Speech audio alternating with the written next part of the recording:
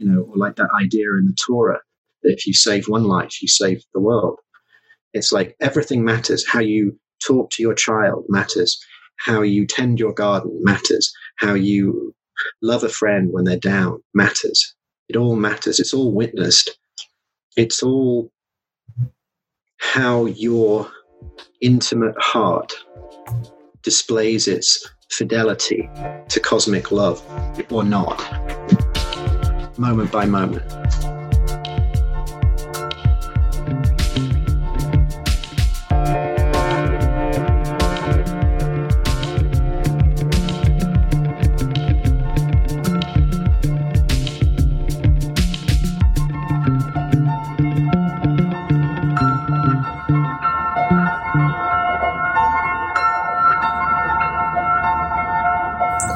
Welcome back to the Magic of the Spheres podcast. This is Sabrina Monarch, and this is a show about spiritual lifestyle and personal evolution. If this is your first time here, welcome. I'm super excited to have you. I'm an evolutionary astrologer, and I started this podcast to have more eclectic conversations, both about astrology and astrology's intersections with personal development and living a spiritual life. Some of our episodes are about astrology and some are not. This one is definitely an astrological episode. I've been really excited to share this interview with Mark Jones with you all. We recorded some time ago during Magic of the Spheres winter hiatus, and as I would have expected, or anyone who knows Mark would have expected, this conversation was lively and full of spontaneous gems. I'd read Mark's book, The Soul Speaks, when I was first beginning to see clients within my evolutionary astrology practice in 2014, 2015, thereabouts, and it fundamentally oriented me in my counseling work, and still is one of my biggest influences to this day in how I see client work. I then met him at NORWAC in 2016, the Northwest Astrological Conference, and attended one of his workshops and was blown away. I'd gotten a reading with him during a profoundly difficult time in my life and mentored with him, and I really admire his experience, knowledge, and his capacity to be radically present within the transformational potential in the field of a teaching or therapeutic encounter. The Northwest Astrological Conference is one of my favorite things. I look forward to it every year. It's going virtual this year because of the pandemic. So I'm also going to leave a link in the show notes. And due to it going virtual, there's now more room to sign up. So if you are wanting to advance your astrology education, this would be a really great opportunity for you. If you already know Mark Jones, you know you're in for a great episode. And if I am introducing you, then it is sincerely my pleasure to. Mark Jones is an astrologer, teacher, psychosynthesis therapist, and hypnotherapist working with clients and students throughout the world.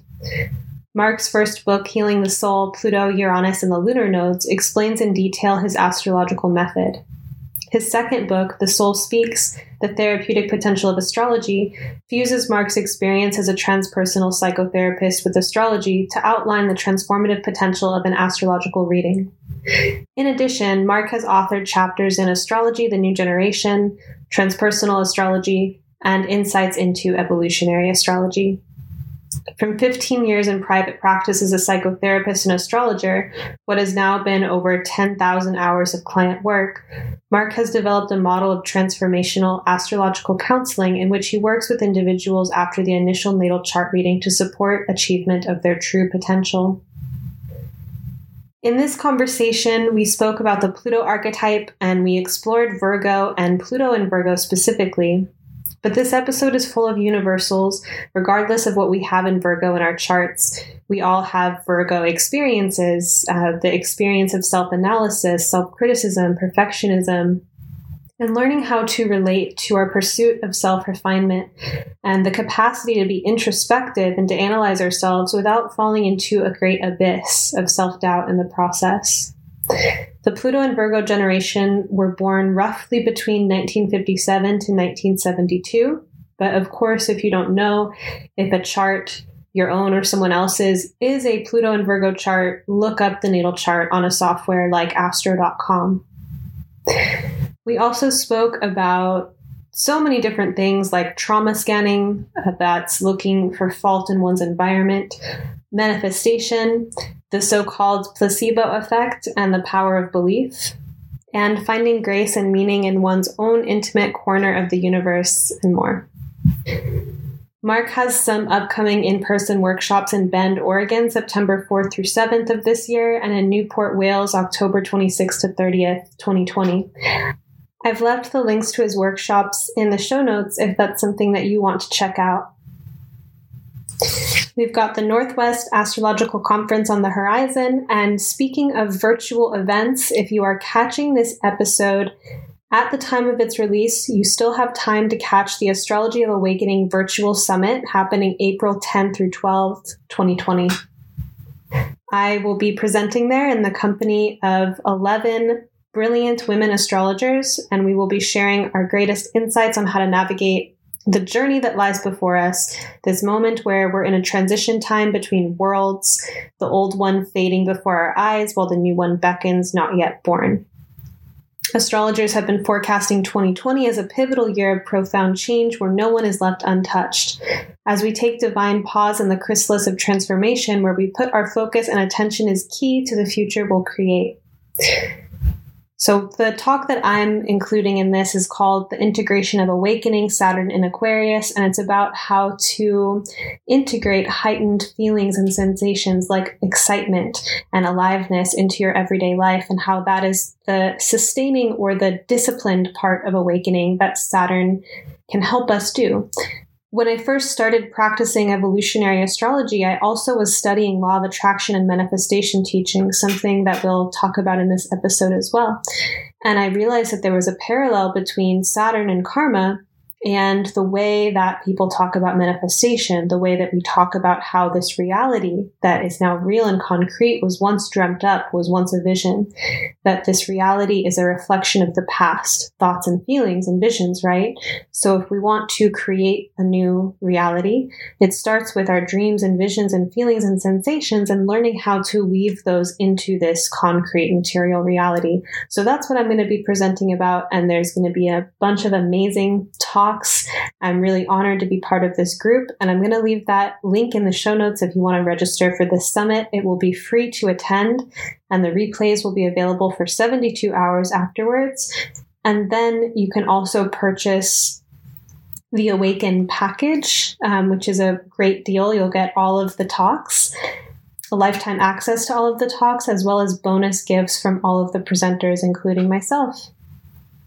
So without further ado, this is my conversation with Mark Jones.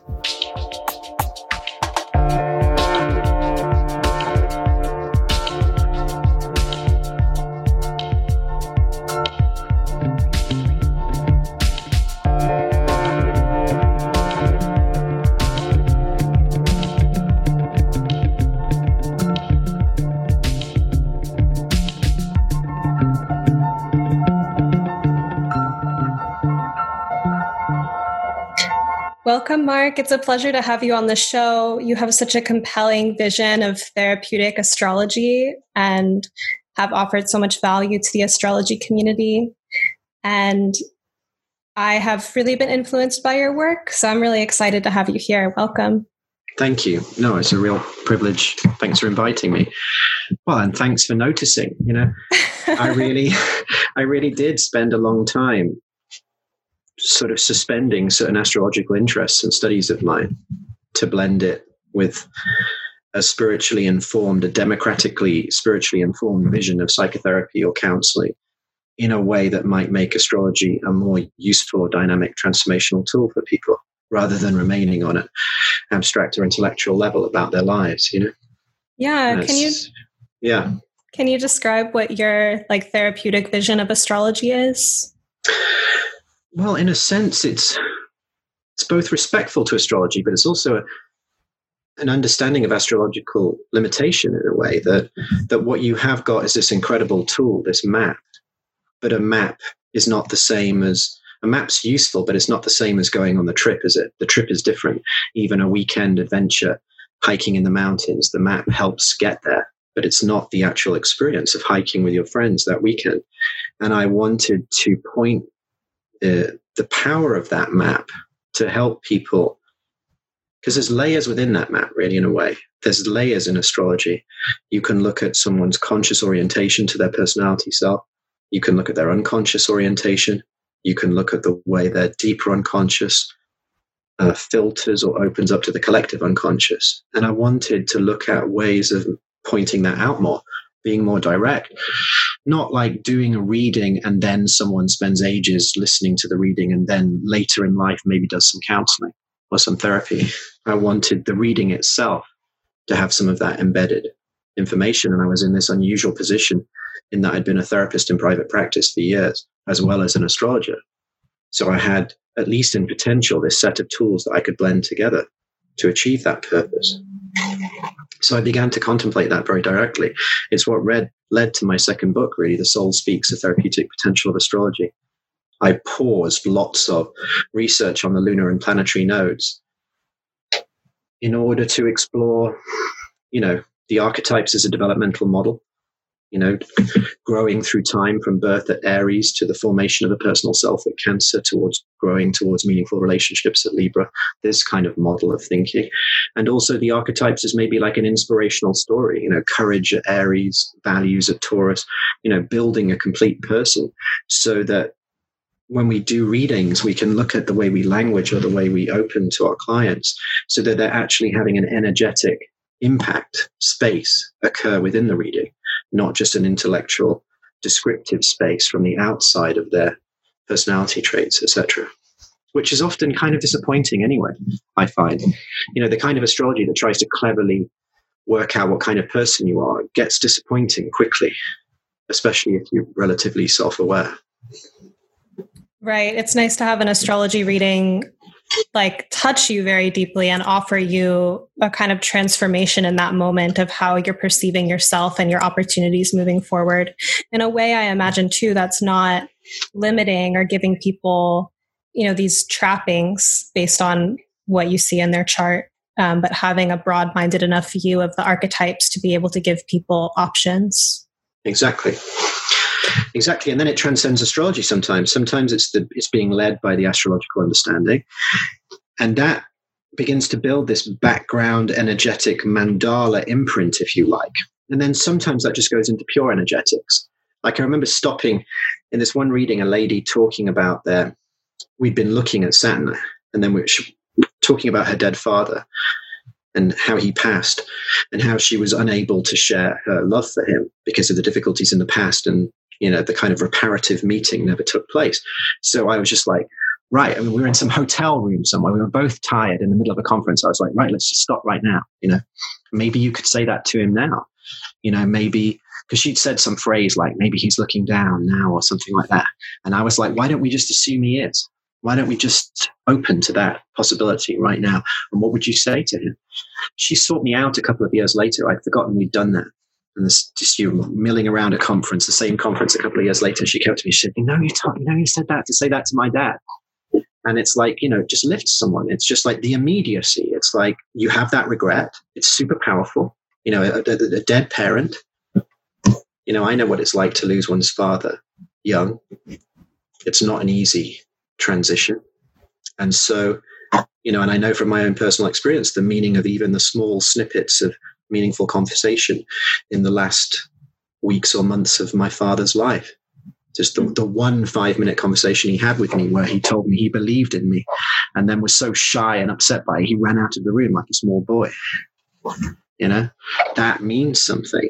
And you have this opportunity maybe to stand with this person in this unusual and open space and see if your compassionate witnessing could produce at least a version of that similar space. And I think, the astrology supports that in a sense. Having been talking about Saturn, having led to this, the map becomes the context for the good trip, That's beautiful. I love that. Huh. And I wanted to talk to you about the Pluto and Virgo generation today. Yeah. And to get into that, even just starting with what Pluto is, and if we're practicing evolutionary astrology, I think you've taken, I'm curious to hear how you relate to evolutionary astrology, but when we're speaking of Pluto or starting a chart analysis with Pluto, what is that looking to in the person? Yeah, it's a super good question. I mean, it's a point of depth, isn't it? If you look at the 1930s, following the discovery of Pluto, you have these enormous riptides occur through the human unconscious, the collective unconscious. Clearly, I think when you look at, say, Uranus and Pluto, and there are people out there that don't use the outer planets, but when you look at the discovery charts and the periods around the French and American revolutions with the Uranus discovery and, the rise of National Socialism, the Great Depression, huge political and social divides with the discovery of Pluto, it's obvious to me that, like it was to Rudyard, that they tear through the pre-existing paradigm, and they are enormously powerful influences. And in fact, in all the recent years of historical research that I've been doing with this researcher, the things that reoccur time and time again are major outer planet transits, Pluto, Uranus, Neptune, and surprisingly, the transiting nodes are just incredibly powerful time and time again in research. What are you doing in a natal chart when you look at Pluto? In some ways, you're looking at the depth orientation of the individual psychologically, that their core point of psychological holding.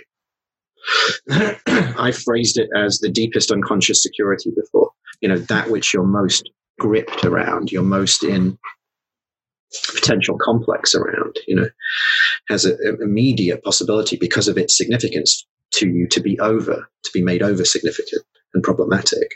So straight away you're into the kind of possibility of compulsion, or the core area where you could be manipulated, or where you might try and unconsciously manipulate others because your identification is so strong. So if I'm a third house Pluto, or even some aspects of Pluto in Virgo attached to the Mercury message, and we're having a conversation, I don't realize how, psychologically important it is to me that you see things the same way as me. Otherwise, I'm deeply challenged.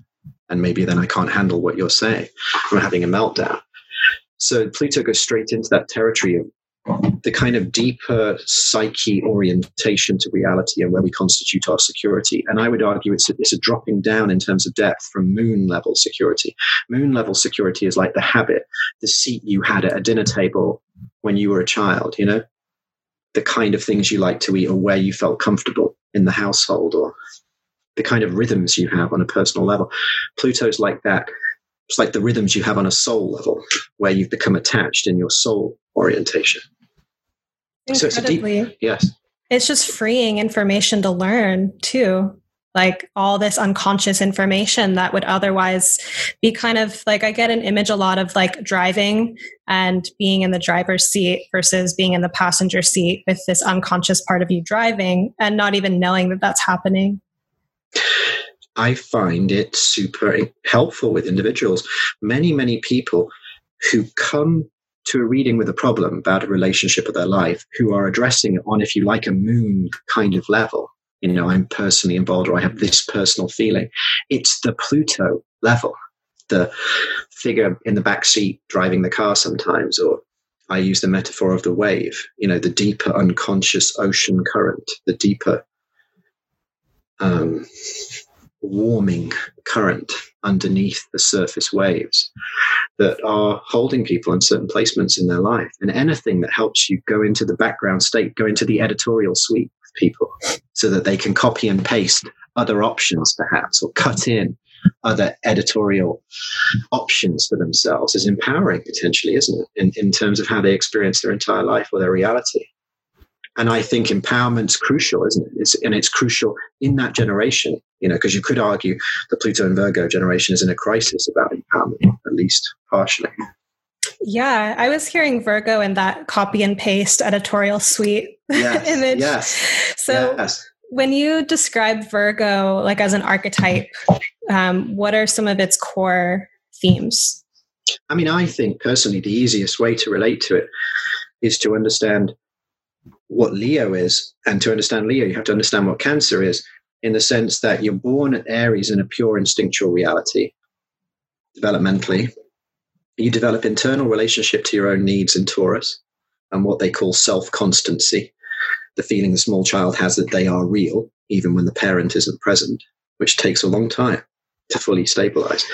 And then the nascent development of language, Gemini, intellectually labeling your environment, the language that increasingly comes in around 2, 3, 4, 5. And then it stabilizes within a sense of a personal self at Cancer, like the ego self, if you like, in its conditioned reality, roughly around the time of the first Saturn square. So Leo is the song of that self in the world. You know, you singing your creative song like it's your moment on the stage, your American Idol moment or whatever. And Virgo is your self-analytical moment in the back room afterwards, you know, taking in the judge's comments, thinking about who am I? How well did that go? How authentically did I creatively actualize? What do other people think about it? Because it's all a precursor to Libra. Virgo is the transitional bridge between the Leo self healthily, narcissistically expressing itself and the Libra desire for equality, that others could be included within the song of myself. And Virgo's the necessary crisis that precipitates sufficient self-analysis for that process to occur. The problem with Virgo is under stress, that sufficient self-analysis can freak out into an abyss of excessive self-exploration. Sounds so painful. It is painful. I've been there. You know, I spent a large part of my teenage years in that space, and it's not great. Yeah. I'm well aware of the space too. I think even the process of, I had an experience growing up of having my writing edited by so many people on this writing community. And I remember the first few times I got reviews, I would actually break into tears and write the person back and be like, I'm 12, like this, and they're like, they're like, oh, and they would be like, oh, that's sweet. Like, you're doing okay. And I eventually became a lot more dispassionate about receiving criticism for my writing. Which I think is a remarkable, that's like a principle of anti-fragility, isn't it? Like that idea of that Nicholas Nassim Taleb, effectively, like Nietzsche said, what doesn't kill you makes you stronger in certain areas. You developed your writing immune system. And, frequently, and there are famous figures within our profession who don't edit, who don't have editors, who don't listen like that, and who even, bind their own books or print their own books to avoid that very editorial process, because it's so challenging. Whereas if you can develop it, The Soul Speaks, because it was so close to my heart and my work as a therapist, that was edited more times than any other piece of writing I've ever done. And it's the best piece of writing I've ever done. I read certain bits of it and I'm like, wow, this is really good. Who wrote this? Because it was more than me. Because it was like 3 really high quality editors on top of me went through that, because I found it so difficult to articulate, because I was so close to it, my therapeutic work and my vision and the way I might, blend it with astrology. I think you did a very valuable step. But yeah, obviously, I remember the first talks I gave in America. The second one I ever gave in Canada, the first time I spoke in North America, was a talk on Pluto in Virgo. And I started it by saying, hi, my name's Mark Jones and I'm a Pluto in Virgo, like it was a 12-step meeting, I would the talks were good. They would go well, but I would have forgotten 2 or 3 things. I would not use notes, and I would have mentally prepared what I was going to say to a certain extent. And I would remember just a few minutes after finishing the thing I didn't say. And huge, like abyss would open up inside, a temptation to just reduce all the goodness that had happened in that talk to just this crushing sense of, I didn't do that. Yeah. And I had to learn to resist the temptation, kind of step away from the brink. Yeah, the way you're describing it, it sounds like the compulsive quality of self-criticism and having to see that as an addiction, potentially, like anxiety and self-criticism. Exactly. The only 12-step program meeting I have ever gone to was in Sedona. And it was, I stood up and I said, hi, my name's Mark Jones, and I'm addicted to believing the contents of my mind are real. It was a sort of spiritual 12-step program. It was good. I'm a last degree Pluto in Virgo in the 9th house, ruling the midheaven. And in a sense, my whole relationship to being able to articulate the vision I have into the world that we're talking about has been a process of being able to handle that space and not just, I remember once on a bigger kind of like a radio show or a podcast, or however we frame it, back in the day, early days of the internet, sharing something about the spiritual experience I had. and, it feeling warm, getting on with the interviewer, feeling a good space, nice person to talk to, like your good self. And then finishing the call and then just having this kind of on my own in my house, I just shared that with whomever, kind of feeling. And learning as an introvert, essentially, to deal with that. True. Yeah, I can so relate. Yeah, I'm sure you can. Actually, I felt it. I felt it when I was sharing that with you. Yeah. Yeah. So when we're talking about Pluto and Virgo as like a generation or as a signature, can you speak more to what the character of that is? So you have this on a collective level, this process I'm talking about, where in personal psychological development, you reach really what is an achievement at Cancer of a personal self. I don't think you just get a personal self. To get a healthy personal self, even in early childhood, is actually an achievement. It's not just a given.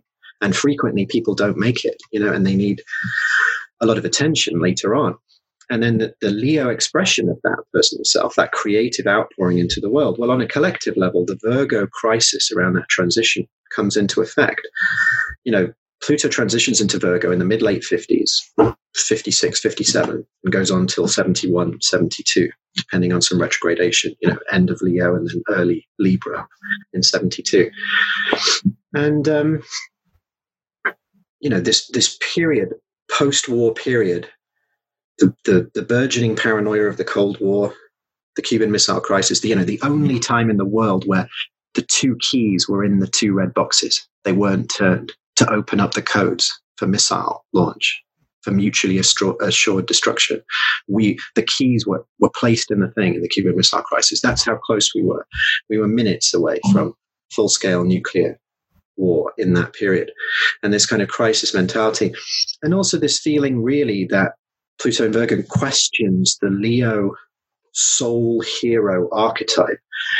I think even of, my researcher and I were just looking at this morning, talking about Pluto and Virgo later today, and Khrushchev's famous speech occurs with the Pluto in the last degrees of Leo, just prior to transitioning into Virgo, on the cult of personality and its consequences, a secret speech given, decrying the kind of heroic image of Stalin and everything he stood for, that began the change in the Soviet Union towards, a slightly more progressive, slightly less tyrannical leadership. It's almost a perfect exposition of the last moments of Leo, descending then into Virgo, the criticism of the sole heroic figure and his untarnished kingly image, which was clearly non-deserving for Stalin. I think the Pluto and Virgo generation, and the 60s, of course, the crisis of the 60s, I think we romanticize the 60s often in astrology, not realizing what a genuine crisis in many ways it was for culture. How was it a crisis? I don't know exactly, I guess, but I've romanticized the 60s, right? I was at college and I'm with my friend and we're reading about Leary and whatever. And we're like, right, how do we get the right dose? How do we do it like they did it? And that was life-changing. So I romanticize the 60s, but I'm thinking of books like Gary Lachman's excellent book, The Dark Side of the 60s, where even in the Haight-Ashbury heyday, when the first few weeks all these golden children are arriving, just a matter of weeks later, it's like sexual predation, hard drug pushing, all the kind of cronies descend on the area and start pushing this other agenda. It's socially unraveling, even as it's, even in its absolute heyday. It's just a step away from a kind of darkness. Yeah, I remember being at the Haight-Ashbury here in San Francisco. Yes. And I was like, I'm going to smoke a little bit and go find some clothes and it's going to be fun. But I ended up just having like a bad trip. And I saw all these like windows of the apartments upstairs and just felt this kind of vision of crisis or like bad things happening there. I was like, I didn't mean to go to the Haight-Ashbury and have a bad trip, but I'm certainly not the first who did. There was just loads of them, weren't there? And some of the most heroic, some of the most angelic people were the people setting up little centers with, liters of orange juice and vitamin C doses and, attempts to bring people down and talk them through it, through the mental health crisis. The sheer number of people that under that degree of psychoactivation went into mental health crises or were just personally, socially and sexually vulnerable to manipulation and predation from others. And this idea that a lot of the 60s free love, that there was an awful lot of coercion and undigested social mores from the previous generation still applying in distorted forms, even amongst the relative freedom. Yeah, that kind of fast forwards to me of thinking of like the popularity of crime shows and that vision of like there always being something to be afraid of in terms of being predated upon, if that's the way to say it. Yeah. Well, and I have conflicted thinking about this, because you see it with the occult, don't you? You see that certain magical principles are only ever presented in the media as like horror film. And that's sad in a way. It's just a complete misunderstanding of the potential liberating power of certain practices. At the same time, in the Flower Child vision, there was this primary naivete, I think, about the number of damaged people, or the number of people that want to hurt other people or take advantage of them in the world. And you could say that's a common thing for people who spiritually open, people whose heart opens, whether it be through psychedelics or, the Krishna movement, or, their religious or spiritual unfoldment, or they find a teacher, or they're just open by being in love. There's this naivete that tends to accompany that like all the world would be like this. We should just put psychedelics in the water. Or if everyone fell in love, or if everyone just listened to this band or this piece of music, or had that reaction to this thing that opened me up, we'd all just live in harmony. And of course, it misses the fact that others are living in a completely different reality. Others are living in this sort of purgatorial or even hellish realm where everything is threat, everything is violence. And it misses the articulation of just the rainbow grades of consciousness that different peoples are in at different times on the planet. Yeah, I hear discernment in what you're saying, and I feel that the Pluto and Virgo generation is learning discernment. And there's this phenomenon with Pluto that is empowering and also disturbing at times, depending on the context, that some of the things that we're here to learn are where we feel the most challenged. So if someone is learning discernment, I think that crisis that you just described goes along with that lesson. Do you know what I mean? Well, I think this discernment point is really important too, isn't it? And that would be, in some ways, discrimination, discernment, and then the ability to act in a considered way in response would be the most constructive outcome of the Pluto Virgo mentality. That would be how to sidestep that chasm where you could just fall into your own internal cycles of thought. And you see it, this generation are being asked a lot right now, aren't they, in a way, that the Pluto Saturn in Capricorn trining back, and the Jupiter in Capricorn trining back to this generation, asking for more. A generation that Pluto in Leo was not uncomfortable going out into the world and making a big impact. It was their thing. If in many ways it was like, please tone it down. But the Pluto and Virgo generation, not so much. And yet there's this need, isn't there? There's this need to feel that this different way of doing things, or this cleanup operation, or this more discriminating, discerning, active momentum can rise to maturation. Saturn, Pluto Capricorn, Jupiter Capricorn, have a mature vision of expression in the world. And that's an antidote to the victimization and hurt that not feeling that you can act in a discerning fashion when you see things wrong in the world can bring about in people. Because that's what I see a lot of.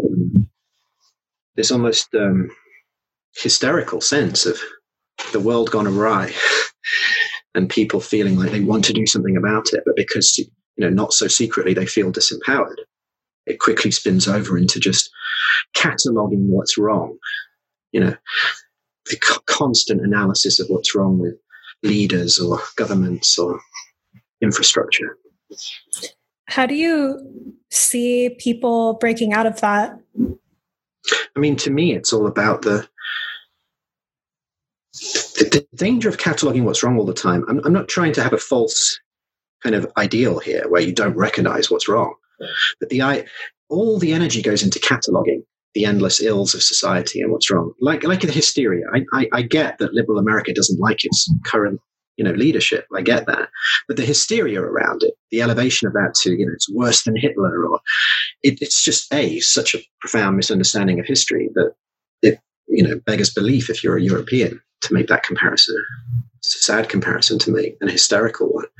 But at the same time, It's like people are truly threatened in the world, aren't they? I think there's two things going on. One, Capricorn asks for mature psychology, not just action. Action that promotes maturation. So there's this feeling of needing to have things you can do in your world to make the world, to kind of embody the vision of the world that you want to see. But people get hurt, don't they? They get hung up. Why? The fixation on leadership, or the fixation on certain cronies in power, or whatever. Yeah. I see something within Virgo and Pisces of being super overwhelmed by large forces, and having to see the self as so tiny in comparison to that, which taken to an extreme is a really disempowering way to live, when there may actually be small, impactful actions that would have a ripple effect. I really believe that. And I think Steiner said it, and I was reading a French historian who said something similar to Steiner, but Steiner was like, the world we see now was dreamed by the preceding generations. And we're dreaming now what the world will be, which is very kind of Virgo Pisces in its own way. You know, wars are dreamed first between the collective unconsciousness of different people, or constructive actions are dreamed first. You know, creativity is dreamed on some level first, and then comes into being through consistent action. And I think it's a crucial point, because I don't know, leaders don't do as much as people think they do. Things don't quite change as much. It's never, you know, the balances and checks of the Western world keep a lot. There's people who could write in now in a flurry of just all the examples and the evidence, the cataloging. And I know it. You know, I sit there, I read the papers, I read Facebook. But I can tell when it becomes hysterical, when the cataloging has reached this point where the person is suspended in their own life and they can't act. And they carry on, instead of acting, they just carry on reading more, cataloging more of what's wrong in the world. There's actually nothing to do with the agency that they have with their little corner of the world. In some ways, I'm talking about something more intimate, that perceived perhaps from a Piscean viewpoint of sacred love. Your little corner of the world means everything. You know, or like that idea in the Torah, that if you save one life, you save the world. It's like everything matters. How you talk to your child matters. How you tend your garden matters. How you love a friend when they're down matters. It all matters. It's all witnessed. It's all how your intimate heart displays its fidelity to cosmic love or not, moment by moment. There's such a beautiful conscientiousness to Virgo that you're pointing to. And I think that part of it comes down to the cosmology that people are operating within too, of how do you envision the universe in such a way that your small actions have an impact on the whole. And if you can't see that, then of course one would be overwhelmed and feel... Brilliantly put. And I think it's philosophical, psychological, and metaphysical visions that empower the intimate, that empower the ordinary, the extraordinary nature of ordinary life, the everyday heroism of parents around the world getting up with sick children in the night, or nurses pulling a double shift to take care of terminally ill patients. You know, just the heroism of showing up in the imperfect expression of yourself and the world in order to stand as close to your vision of the perfect as you can muster, with enough coffee or waking yourself up, or, you know, affirmations in the mirror. Exactly. Yeah. Whatever it takes. Yeah. For years when I was young, I did the Kabbalistic cross morning and night inside myself. You know, I tried to say, like, inside me could manifest at least a little drop of the principle of Christ, or you know, the idea of Tiferet, the idea of there being a loving heart, or a solar heart, or a solar angel at the heart of reality that would empower with fire and love, and empower your life. Whatever it is that relates you to it. Because the path of powerlessness, it strikes me, there's some wonderful work by a therapist in New Mexico called Donald Kalshed, who wrote a book called Archetypal Defense of the Spirit and a book called Trauma and the Soul, both of which are excellent, even just reading sections of them, even if you ignore all the summary of therapeutic literature in parts of them, where he recognizes that when people have been very hurt, traumatized, parts of them can split off and just scan reality all the time for where people are off. And you see it all the time on sort of social media or functions, this kind of punitive, superegoic element entering into the social discourse. Some comic was going to present the Oscars, but 8 years ago, he slagged someone off drunk on Twitter, or he was inappropriate. He was socially offensive in some way that was recorded, because social media isn't like having a private conversation at a party anymore. It's, on public record. We're just like, we've all become Puritans at times, looking for where the person's gone wrong and now socially shaming them so that they can't do this or that. But I find that, there's a lack of forgiveness or understanding that we might all make mistakes, but also that there is this hypervigilant trauma scanning going on, that there's actually a collective trauma kind of egregore or thought form growing out of the collective at this point, that's so freaked out by certain ways that authority expresses itself in the world, or, the apparent challenges of Western civilization, from the climate to energy resources to different, social justice causes of various kinds. It's like we're so upset by it sometimes that we don't realize caring is one thing. Creating this superegoic, hypervigilant trauma protector is, when Kalshed traces it, in particular in the book Archetypal Defense of the Spirit, it produces this very negative, secretly punitive force that will even try and destroy those who wish to help you. And that's what Kalshed discovered in his deeper psychotherapy with traumatized people. And I think it's something we need to extrapolate some of the deeper understanding from psychotherapy into the way the collective energy responds to certain larger events. Because people are being flawed by a combination of what happened in their own personal life and just reading the news, just following the news, is seeing people laid up in bed for days or unable to face the world or believe in anything.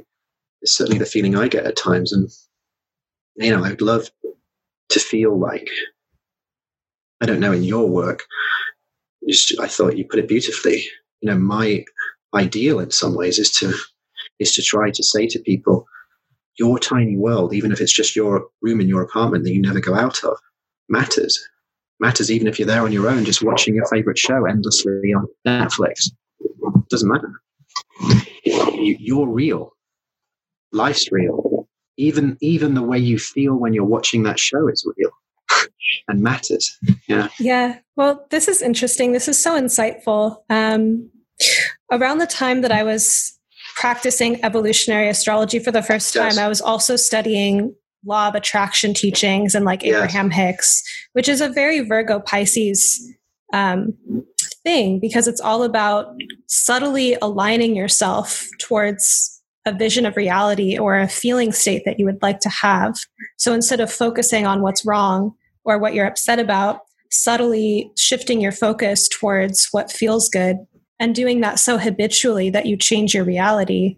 And so I was learning about that and Saturn and karma at the same time. So I took it upon myself as an experiment of, what could happen if I created better feeling states in my consciousness more often, without the whole spiritual bypassing thing and pretending I'm okay when I'm not, but actually like reconditioning my inner world. Yes. And reality shifted around me. It's a very real force. And I think also that the hypervigilance that's happening in the collective, that was really poignant how you described that. And it feels like a very unconscious force. And I feel like more points towards the benefit of individual healing for the collective. Like the more that people address their unconscious complexes.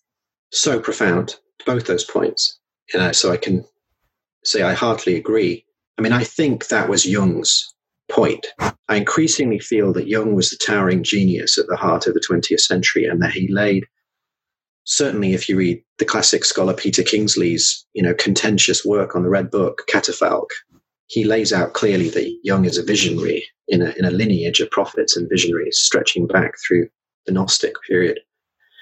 I mean, I think Jung was saying, to find the Christ within, almost really, to find the inner meaning of what seemed to leave his pastor father, his religious father who couldn't offer anything, and to find it truly from within and risk individuation, risk true psychological deepening, to truly become autonomous, to truly not see yourself as a conditioned series of reflections of others' responses to you or society's responses to you. And that's a truly profound path. So I think psychological deepening is an antidote. Jung said in The Undiscovered Self, a million zeros don't make one. The key is to be one, to be an individual, to be true, not a statistic, not a mass figure, not so many millions said this or voted this or did this, to extricate yourself from that in whatever way. And then the other point, I could talk the subtleties of, say, things like The Secret or Law of Manifestation, the flaws in them, the problems in them, but the fact that they also point to a profound truth. And so just to summarize briefly, my view of that profound truth is that the self, with a capital S, the most dynamic part of your identity, includes an electromagnetic field aspect, what Sri Aurobindo called the psychic being, which is the manifestation aspect of your spirit towards your personal self, the kind of radiatory love from your deepest self to your personal self. It's experienced as the psychic being, as he called it. And the psychic being has an electromagnetism. Your deeper self has an electromagnetism. It's like, what color is your soul? Or you're a rainbow of a particular hue, and you're actually affecting the world in that way. So the manifestation teachings, they point to the power of the electromagnetism of the self, because the nuclear reactor at the core of your heart mind is so powerful that whatever you put in front of it, it will manifest a version of that into reality, onto the cave wall, if we want to misquote Plato slightly. So the electromagnetic self is so powerful that what you hold in mind continually will have some degree of manifestation potential in your life. Now, it's not as simple as you just create your own reality, because there are collective and karmic restrictions and limitations. There are pre-existing impact of mass human movements, as well as your own individual unconscious karma that you don't understand fully from your, whatever you want to call it, past lives. I don't call them past lives because I'm not sure how it works. I call it soul memory, that the chart is a symbol of soul memory, that which you were carrying when you were born. So in the sense, those manifestation teachings, they point people towards the electromagnetism of the self, perhaps not as deeply as they could. And often it's about, in the great spiritual marketplace of America, it's about money. And, I manifested my first million at this point and what have you. But I do agree that how can you truly create? How can you be your full rainbow self if everything's a negative critique of the world around you all the time? If it's only that. Someone like Charles Eisenstein is trying to address that in the way he looks at climate, for example, and the climate emergency, that the hysteria and the crisis mentality endlessly placed, against the power of the human spirit is problematic in itself, even if there are real challenges to face. Right. So I think you're in a very, very interesting area when you talk about that, and you found in your own life. So when you started to change, can you describe the change more? What happened to you? Yeah. So I started to notice the resistance that came up towards positive thinking and the absolute addiction of seeing things in a certain way, and how much I had to grapple with changing my mindset. So there was that level of it. And it was also, I feel things in a very embodied way. It's like a Moon and Taurus thing, perhaps, but I think everyone can access this, where if you think about a concept and close your eyes and just think about it and visualize it, you'll start to get sensations. Yes. And so I noticed that the more that I'm running loops around anxiety, the more that I'm creating a chemical experience in my body that only produces more anxious imagery. So if I played around with fantasy images, pretending that something was real that wasn't, and noticing that it created a real physiological response in my actual body, it's like, what's the power of that? Like people, there's like antidepressants or psychological drugs. These are designed to change people's chemistry, but to what agency can we change our own chemistry? So I go far out with it. It's pretty powerful. Well, but I wrote this paper on the placebo effect, and at one point I was trying to create this movement, like to rebrand the placebo effect, because I think it's unfair to call what is effectively the psychic regenerative power of the soul to evidence through belief and internal reprogramming to access its own healing power. That's really what the placebo effect is. And to call it the placebo effect because it annoys you in your double-blind drug trial is an unfortunate, restriction of its true power. And in effect, you're trying to undermine the placebo effect. Whereas in actuality, we'd be better off amplifying it and turning to people and saying, wow, your inner self is so powerful that if you believe you can get better in this kind of way, your chances of getting better increase, just in the depression stakes, about 37% or something. That book, The Emperor's New Drugs by Professor Irving Hirsch, showed that placebo is almost as effective as the best antidepressant medication. It's only 1 or 2% difference, just pure placebo, just being given a pill and believing can turn depression around, for starters. So I think it's super powerful. And to me, we reduce what's effectively a power within the soul.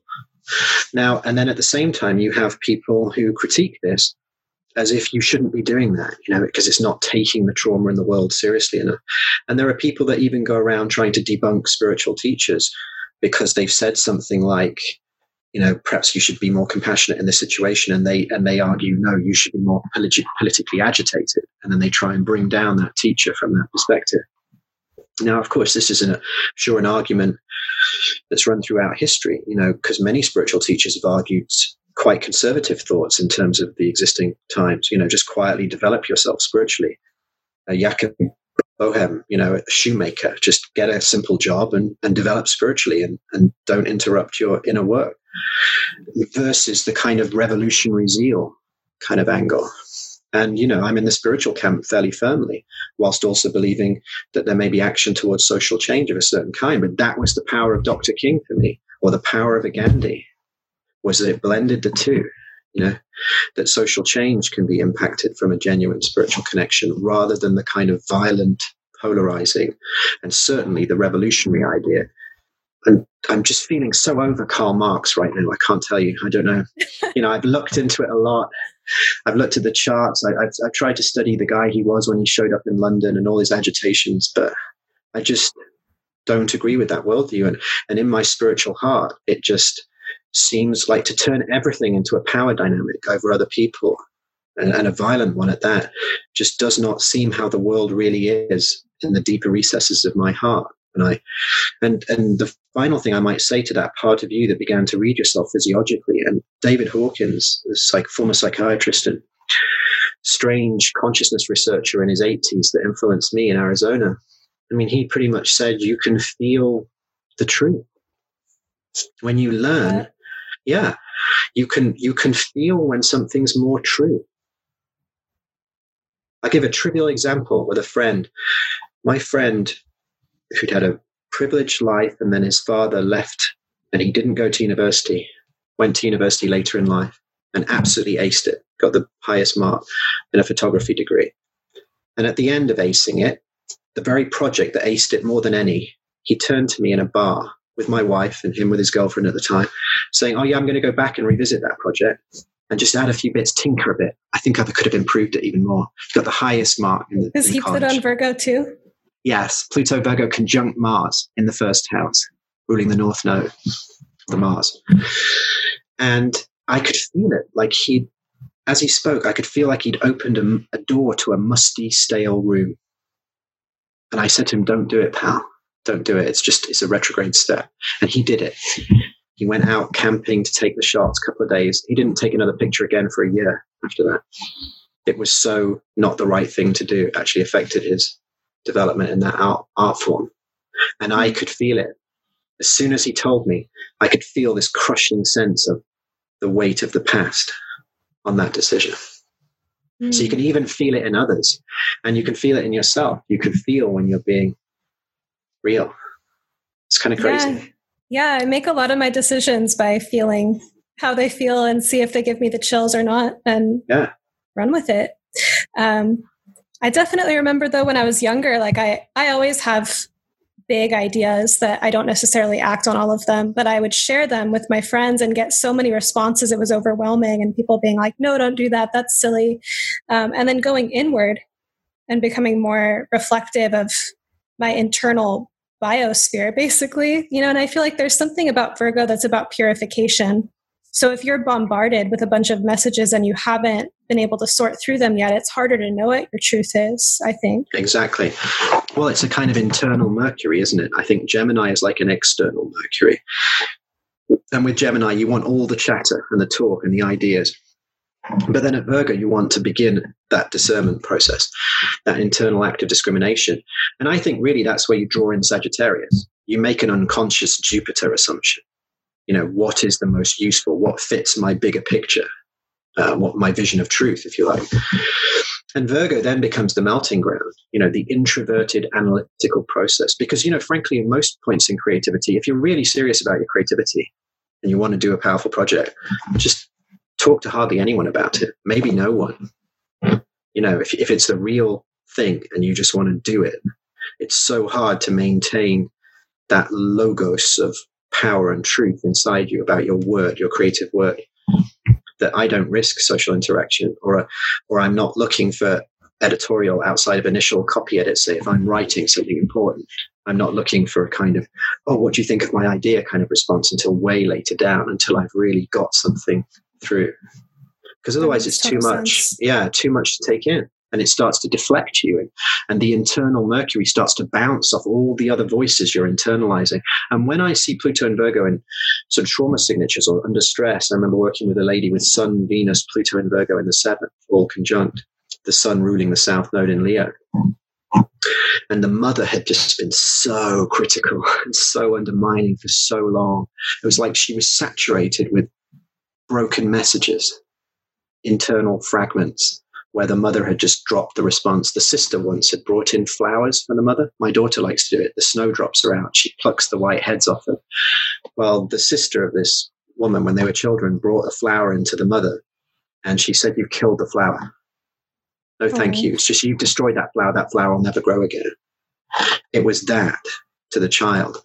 And you see Virgo in these kinds of stresses. Often it's people who've had to listen to messages from others that weren't really true, but that they have accumulated over time, like some intravenous drip of verbal salty toxin. Yeah, it's horrible. I had some version of it in my own childhood. Yeah, people can't see because there's a conversation, but I just got the negative chills. Yeah, Such a difficult image. It is, isn't it? It is. And it takes such a long time. People are like tree rings. The chart is like a map of your tree rings in a way. And if you kind of psychically slice people open, you can see the years of restricted growth held in the tree rings.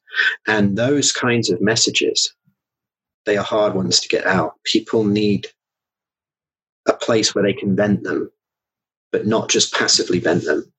They have to have that passive time where you just listen, but then they need help, the discernment part. Once people have vented enough, all the negative messages they've accumulated in their life, they then need help separating them out, because people need really the negative side of Pluto and Virgo is like a judge and a jury, prosecution, defense, court case. And it goes on forever and it never gets resolved. There's an endless appeal, an endless, like some of these bigger court cases that go on. What you really need is that helpful context, a meaningful ally, and to finally just say, yeah, the court's ruled this. Yeah, those messages weren't true. That was just your mother being a bitch or whatever. That was her own unresolved loss about her life. Yeah, I understand it affected you because that was developmental. So that's bound to have affected you because you're loyal to your mother because you were a kid. Yeah, but it's not true now. And how can we discern so that you never just go into that cul-de-sac or get trapped there ever again? Can we pick out the pebbles in the shoes, the things weighing you down? Yeah, this reminds me of the Virgo Pisces axis. You have the imperfection of Virgo, the experience of imperfection, the organizing around an ideal. And the other side is what's the ideal, or what's this heavenly place? What is the perfect ideal childhood that we've fallen from having childhood traumas? And what is I've heard you speak to this before of this impact of the fall. Yes. And yeah. Because because I think even in the ideal childhood, because what's the ideal childhood? A loving one, a loving one with parents who are capable of sacrifice at the crucial times. It's the one deal in life where it's completely sacrificial. It's the one type of relationship parent-child where parents do all the giving and the child does all the receiving. And that's the way it's meant to be. Children do love you, and in the few magical moments they give that love back, it's incredibly powerful. But there's a lot of parental giving. It really is stressful. And even within that, in quotes, perfect childhood of good enough love and sufficient enough sacrifice, the child will still be failed. Because children are little narcissistic bundles of endlessly wanting. My daughter freaks out when you take a knife off her, which, when she was like 14 months old or something, grabbing a knife or a pair of scissors, which she could have very severely damaged herself with. Children will hate you for protecting them because they don't understand. My daughter will fight you if you try and change her clothes or change her messy diaper. Children treat it as an imposition. Why are you doing this to me now? Why? And they're like little crazy kings and queens of their world, that don't want this despot coming in and taking their diaper off, even though it's messy as hell and, you're doing them a profound favor, really. So children will always resist in that way. And in a certain sense, therefore, children need to be failed so that they can pick themselves up and find something in themselves, find something redemptive, like the young writer in you at 12 taking quasi-adult criticism and learning after the initial sickness to toughen up around it and be more effective as a communicator later in life. I mean, who's to say you'd even be here where you are right now without that, Yeah. And it's like, so even in the most idyllic circumstance, and I think this is a fantasy we have to break through. I think there was that moral psychologist from New York University, Jonathan Haidt's, done some excellent work on this. Things like the idea of the coddling of the American mind. That parenting has swung so far back from some of the bad old days in some cases. I mean, clearly there are just people who have shitty parents, yeah. And I work with a lot of those people. There's a lot of people with very loving parents where it's gone almost the other way, where that little angel never really plays outside on their own or ever encounters a kind of true stress. And of course, that's just as dangerous in some ways, or it's subtly dangerous. It's not as dangerous as a traumatic childhood because that can destroy people, but it certainly can create this lack of that anti-fragility quality, that sense that my immune system gets stronger because it was exposed to certain things. Because the adult world, years down the line, isn't going to treat them like their precious little angel every moment. And that's just something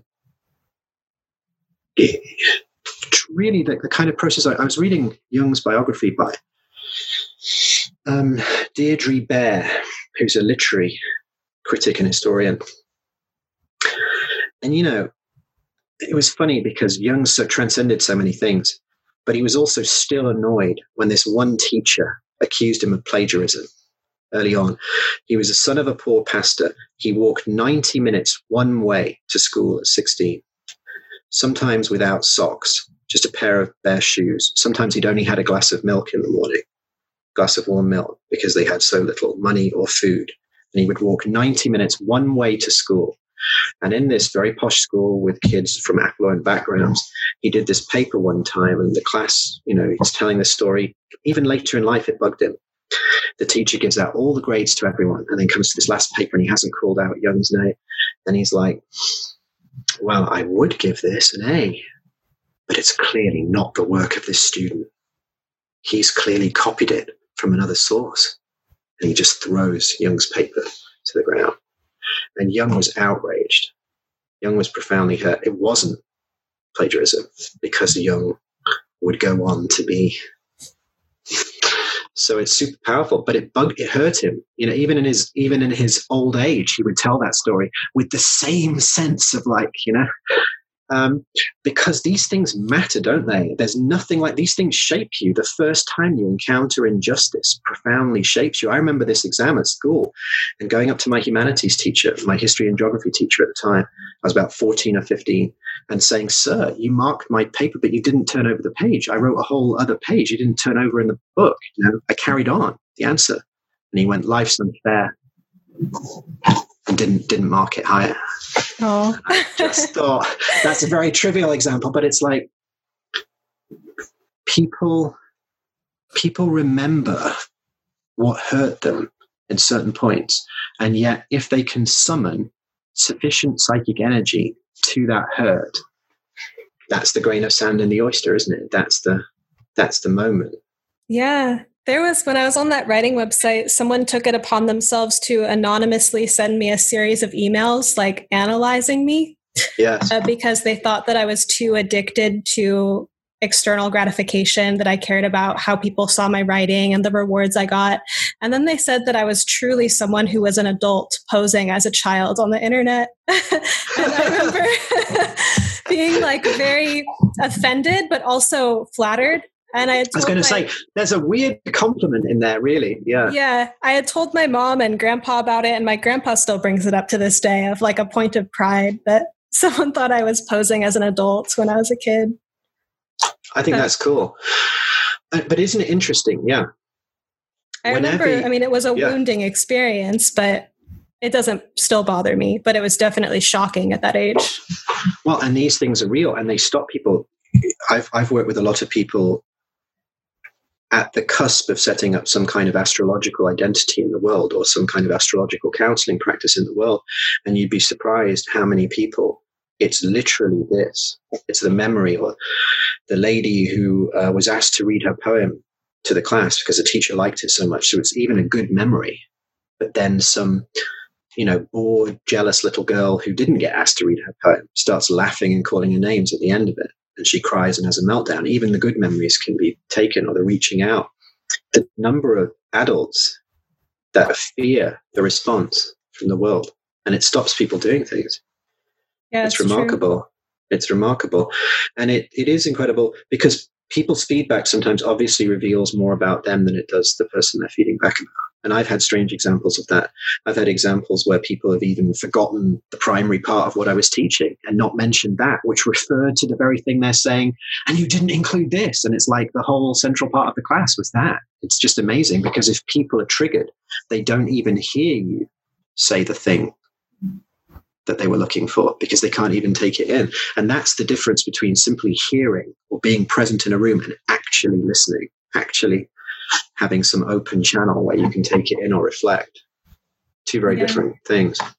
It sounds important to, Virgo and Pisces are both sensitive archetypes. Virgo is sensitive to all this different information, and being able to go ahead and do the thing. And it's like an Aries quincunx or Aries in conjunct, to just take the action or put yourself out there. But also that the inconjunct, if you think about it, Aries to Virgo, Aries to Scorpio, they're both a crisis. Virgo is a crisis of the self, Leo, before relationships, and Scorpio is a crisis of the relational self to its truth, Sagittarius. And in a way, you can understand Scorpios by understanding there's a hidden Virgo issue deep down in the self-hatred somewhere, in the self-immolation crisis that Scorpios can get themselves into. There's a kind of refracted Virgo crisis at the heart. But the inconjunct, it seems to me, is summarized by that. It's the humility. It's the humbling the self before the feedback, because that's what really rose above. These things may have hurt your development narcissistically, but your creative daimon, if you like, was bigger than someone taking a pop at you like that.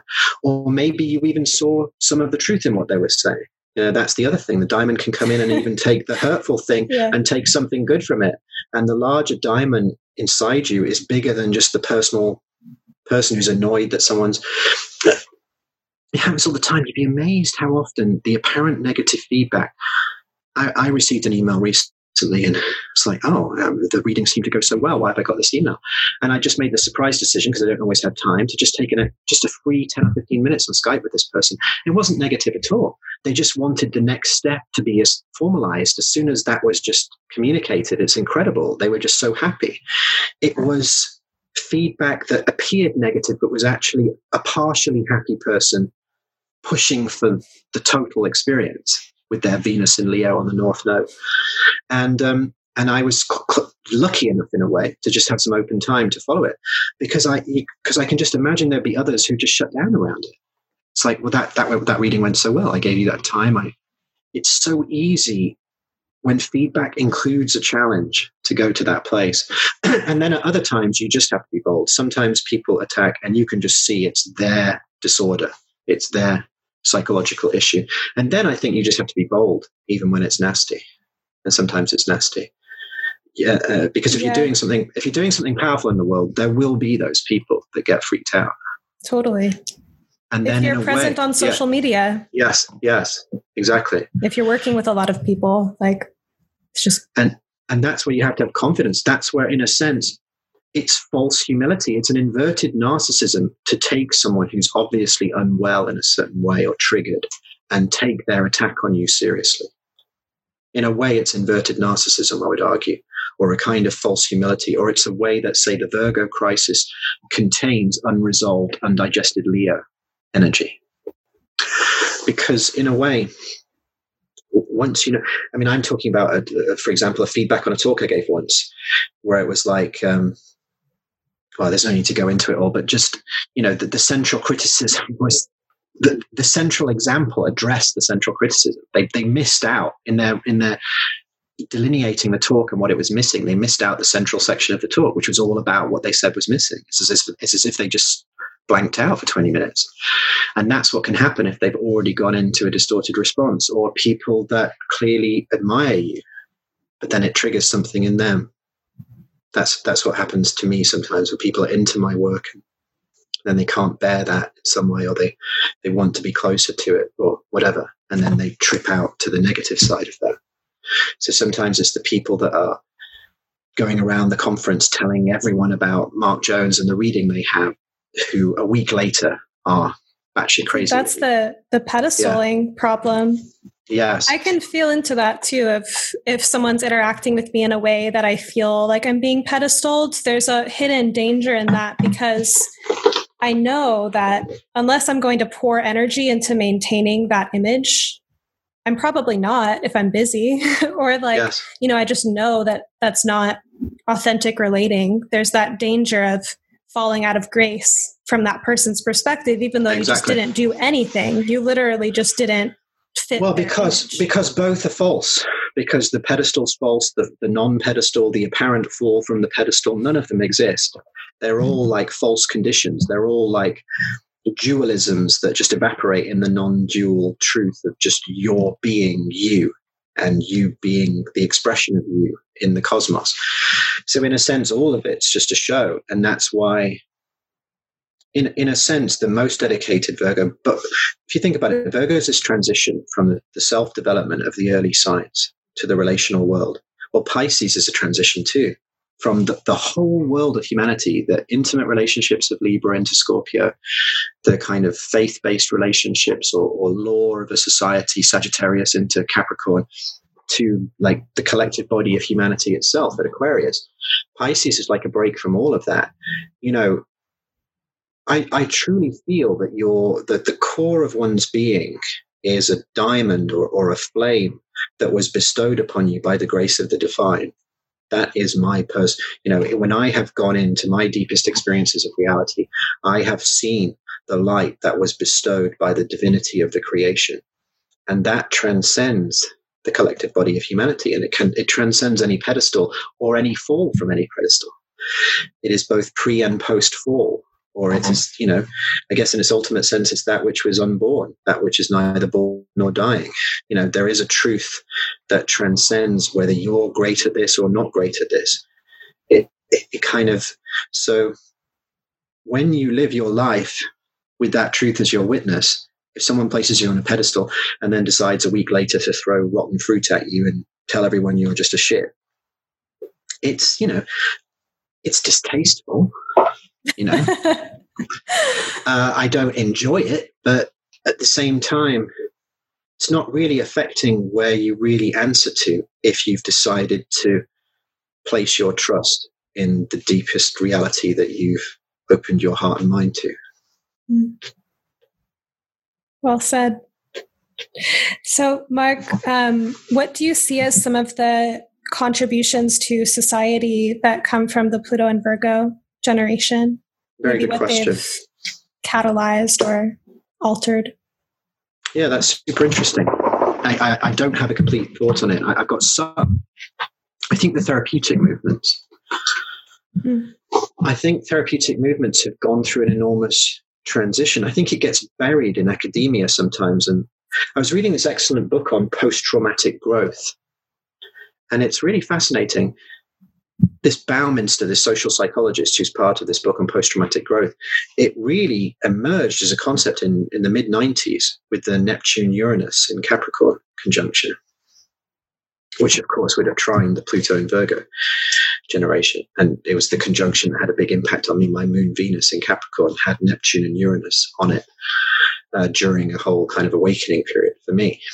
I think these kinds of concepts, that the modern therapy movement, the addition of neuroscience, neurobiology, the work of people like Dan Siegel, integrative neurobiologists looking at all these different therapeutic forms, and then linking to trauma movements like Bessels van der Kolk and all these different trauma movements, and this understanding of post-traumatic growth as well as post-traumatic stress, this linking of the therapeutic movement with a breakthrough area in neuroscience and clinical psychology is super interesting.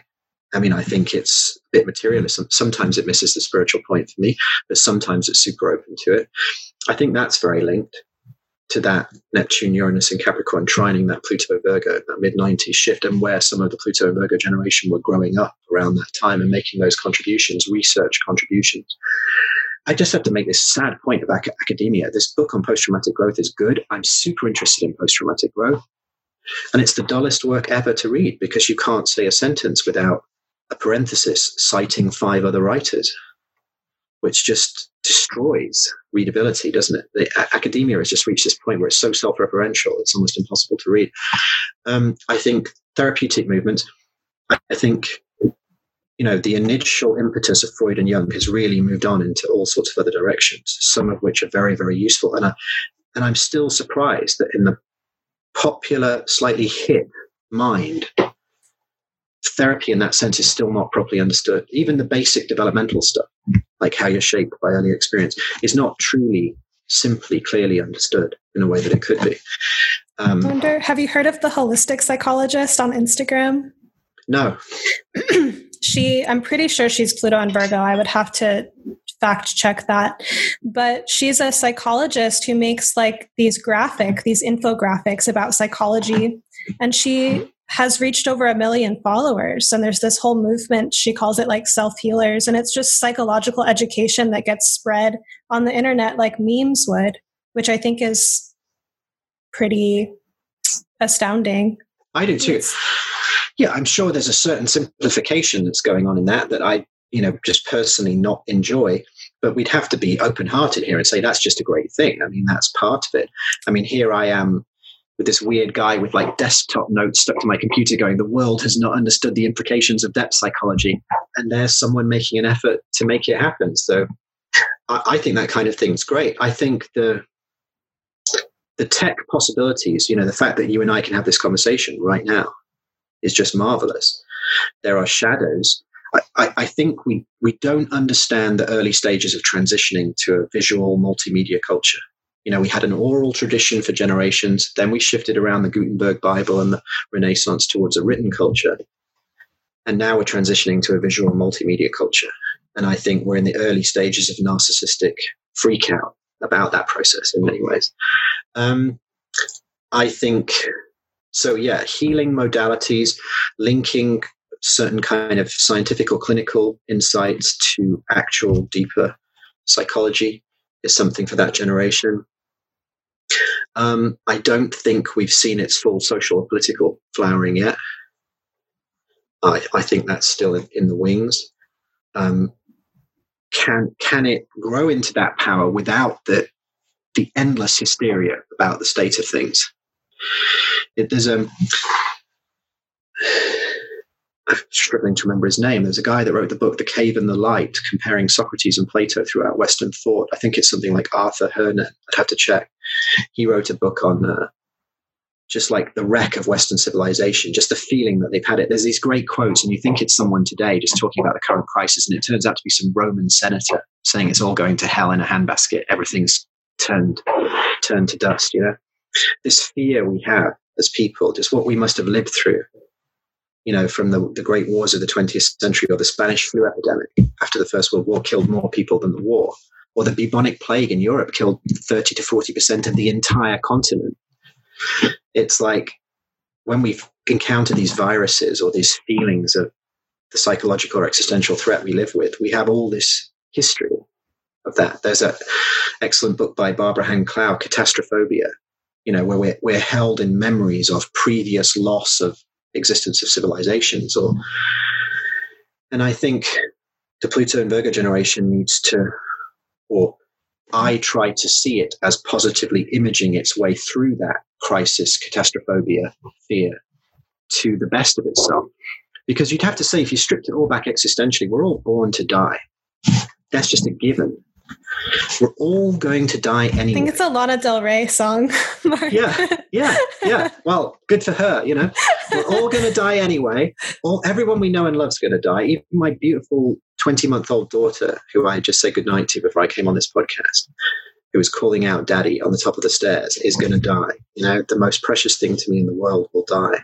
Everything you know and love will die. In that context, how can you live in such a way where you give of yourself in the brightest possible way, in the most dedicated possible way for the allotted time that you have? That seems to me the kind of best. If Pluto in Virgo placed itself truly to the Pisces ultimate, that's the dedication. If you place the Pluto in Virgo warrior self against a sacrificial act against the altar of reality, Pisces, the inner sacrifice of dedication, then the Pluto Virgo energy would stream as discerning action with every available ounce of your energy all of the time. That would be the act of centering in it, that all of the time you would endeavor to do the most right or the most good, that the will to good in you would flow out in the most dynamic way all of the time. And that's my personal goal. It's patchy, frankly, it's a work in progress, the actuality. But as a goal, it's very inspiring to me. And I think we see that in certain movements in our time. I really do. That's beautiful. It sounds like well paired with a lot of forgiveness as well, like trusting that what is being done when it feels inspired and feels good, that it's enough, and focusing on that as opposed to all the other things that are not happening. Yeah. Well, and that's the positive version of the forgiveness. But even beyond that, in the deepest states, one can forgive even when it's not like that. In the deepest state, one forgives even the damage. Let's say that the human animal just got out of hand and destroyed its own habitat. That's what most animals would do. In Britain, because there are no wolves anymore or bears, deers have no natural predator. And the Forestry Commission culls deer. They kill a certain percentage to keep the deer population healthy.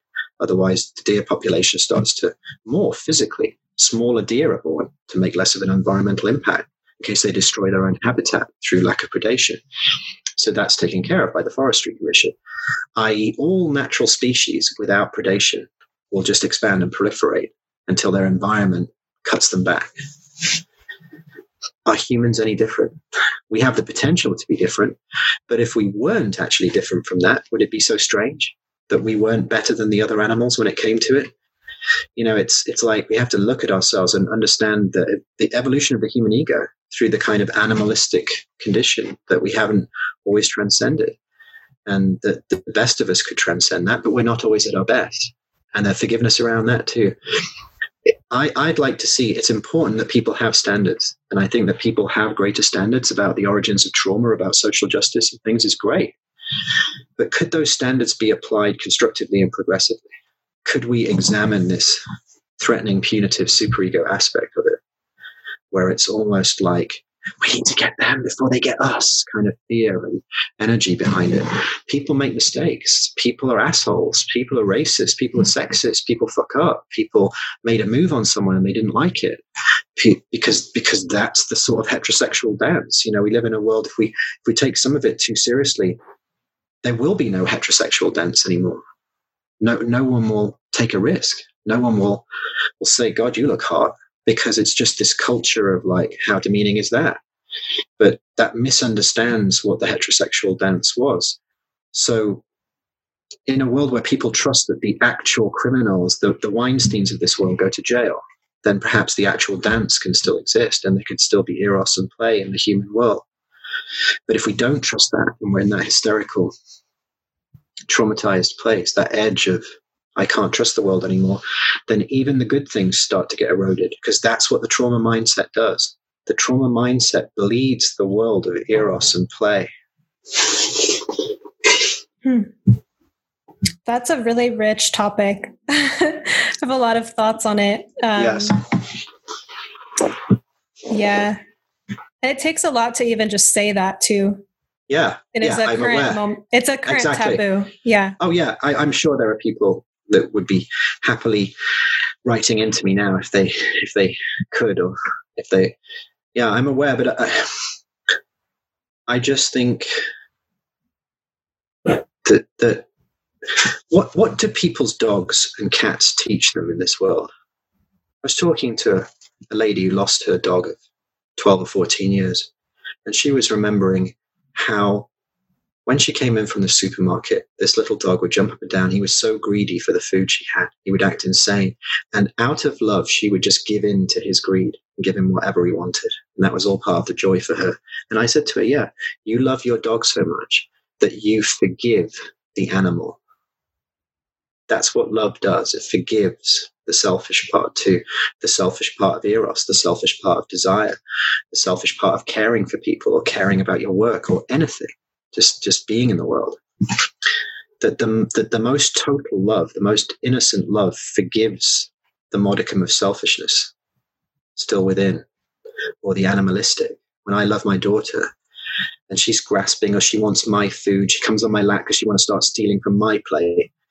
You know, it's like the love transcends this narcissistic little bundle that wants everything she can get her hands on. Yeah, it transcends that because you don't care, because she's your daughter. That's what the cat and dog does, or the daughter that's like a little puppy dog that wants everything that you've got. The love transcends the animal, or it transcends the egoic grasping urges. And that love is very powerful. That's why people love their pets so much. Because they want a love that can be innocent enough to allow that other part. You know, we can use like a stronger capacity for reconciliation within culture. Like I read the book, Men Are From Mars and Women Are From Venus recently, and I found it to be a profound read, because there was one part of my socially conditioned self at this very moment where I was like, this is trash. I should throw it at a wall because of its gender binary, whatever. But it was actually very deeply insightful, and it showed the ways that different traditionally masculine and traditionally feminine complexes work off of each other. So within that, I think there's a great deal of care and transformation that gender relations could go through. Oh, for sure. I read on a similar level, I read the 5 love languages of Gary Chapman recently because I was writing up for a Venus workshop. I'm doing at NORWAC something on relationships and Venus, and later in Bend in September, early September, I'm doing a much more complete 4-day workshop on relationships, and I'm going to explore Venus through all the archetypes. And I was wanting to use this idea of different languages that people express their core value or love for another and link it to different archetypes. And it's like a pink book. It's kind of cheesily formatted. It's just the kind of thing I wouldn't normally read. And yet I found myself blocking out certain sections as would transform people's lives. Mm-hmm. Well, for all this, kind of percentage of people exploring very different options and different identities, a lot of people are in conventional, heterosexual, relatively traditional relationships. And John Gray, this, former monk's meditation on men retreating to their cave and women needing a more verbal relational space to work things out, is pretty accurate in a lot of households, to ignore that kind of sage advice from this man who retreated from the world and, was pretty sensitive when he came back to it. So the kind of dynamics going on in it just seems sort of maybe a bit snobby and foolish. I mean, I'm prone to that kind of snobbishness myself. I like to read certain types of intense books, but actually some of those books contain really powerful insights. And if you're really humble and you really care about helping people, you don't care if it's a cheesy book that gives you the insight rather than a cool book. You don't care about cool, really, in the end, do you? You care about if these two people that love each other can actually find a way to share that love in a way that meaningfully uplifts their life, free of judgment, free of any sense of, wrongdoing. That's what I would aim for, because that's what people want when they love each other. They just want to show that love, share that love with another without any fear of wrongdoing or shame. That's beautiful. Well, how can people find and work with you? What are you working on? I know you're into research, so I'd love to hear about that. Well, so I'm about to publish in probably April a book on the planetary nodes of Jupiter outwards. So it'll be a kind of study of history, the influence of this background architecture held by the nodes, where we start to see that the chart can reveal through these connections that Dane Rudhyar was working on in the latter part of his work. The mature vision of Rudhyar basically said the lunar and planetary nodes are the most significant thing in astrology, and I've just picked up from that. So I'll be publishing on the planetary node, which is the equivalent of many years, the outcome of many years of research. It'll take you through history, effectively, showing you through charts this background architecture of the influence of these positions, indicating certain collective themes or processes moving through humanity. As a result of that, has changed my view of the lunar nodes. So I'm writing a book currently called The Destiny Line about the lunar nodes, which I hope to get out in the next couple of years. But really, a lot of my focus has been on the more intense workshop experience. I've been running a series of masterclasses here in Wales in the sort of annex office house next to my house space. So I'm doing one in July that's sold out. But I'm doing one in the last week of October called The Leading Edge, about how to use astrology within a psychological understanding to help facilitate the leading edge in a person's development, how to identify where their sort of cutting edge area of growth is and how to support them unfold that. So that's the focus of this masterclass. And then, like I said, for NORWAC and in this workshop in Bend, and the 4th to the 7th of September in Bend, I'm exploring the astrological and psychological keys to healthy relationship. So I'll be looking at developmental psychology, early childhood mirroring and development, and how it can tend to shadow adult relationships. Because I would say just displaced childhood emotion is the most frequent cause of why relationships where people care about each other unravel. They're just lack of understanding of the way the other person was shaped by their family background or conditioned by their early childhood environment. So I'll explore that through an analysis of early developmental psychology, but then I do an extended breakdown of Venus through all the archetypes. I haven't done that before. I haven't done like a detailed Venus teaching. So it's going to be quite a joy to do that in the nice setting of Bend, which I've heard is lovely in the fall, just all beautiful trees and stuff. I've never been there, so it'll be exciting for me on that level too. And then I go on to the ESOC conference, where I'm doing a workshop on Saturn, and I'm speaking on counseling skills in astrology, how to include within the environment of the reading a sensitivity to the development of the individual you're working with and what their needs are, which is just shockingly absent from lots of practice. Lots of practice is just the intellectual task of breaking down the chart for the other person. And full well that I criticize that, I guess. I just don't think that's good enough.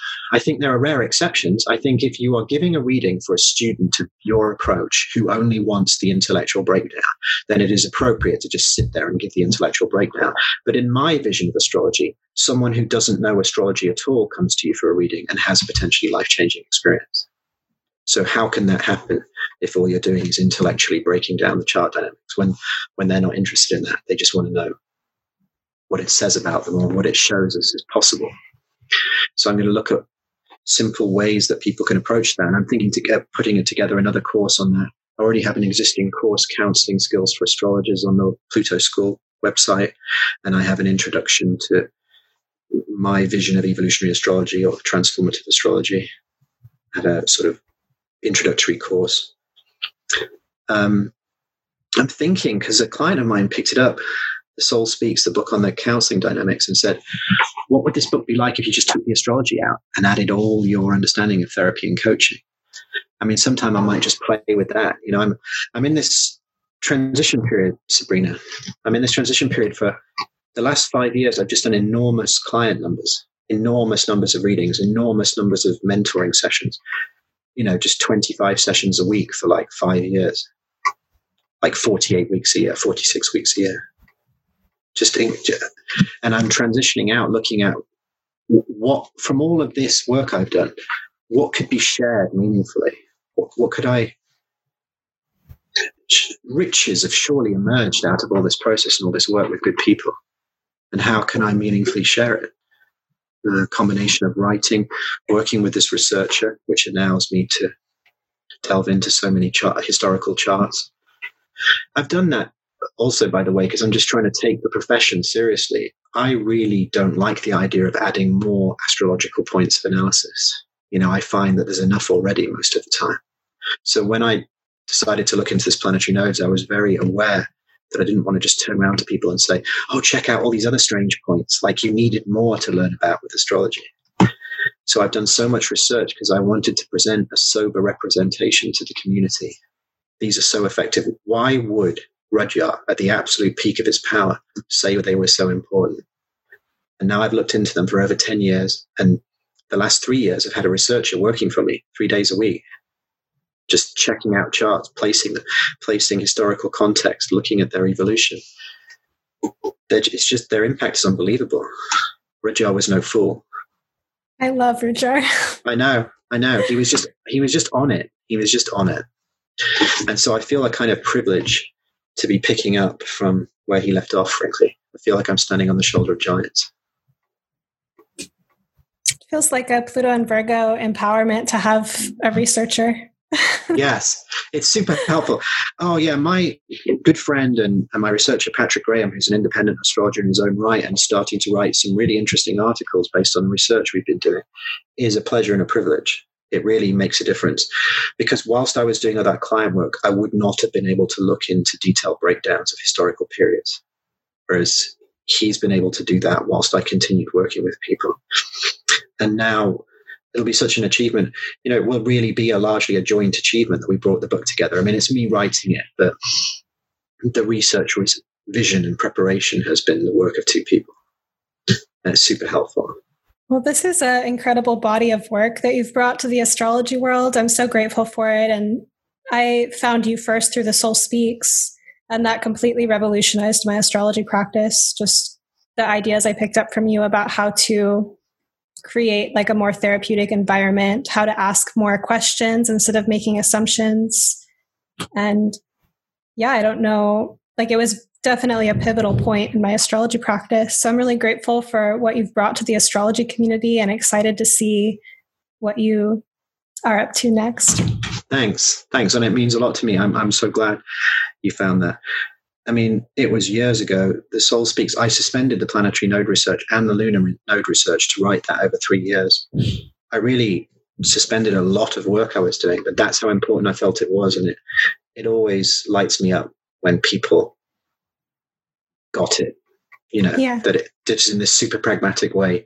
You could just make adjustments to your readings without even dropping any of your technical stuff. I wasn't even trying to technically influence people's vision of astrology in a way, just more say, include the incredible resource of the person that you're doing the reading for, not just their chart. Yeah. Well, I'm so glad. I've really enjoyed hanging out with you tonight. I've got to say, it's been a pleasure and a privilege. It's been a great conversation. Thank you. It has been. Yeah. And the you at 12, you know, it's like you were setting the seeds, weren't you, for this kind of dynamic quest of understanding and writing and sharing. Yeah, totally. Great. It was my Jupiter and Virgo return. Yeah. It's great. It's beautiful. Yeah. Cool. Well, thank you so much, Mark. Pleasure. Thank you, Sabrina.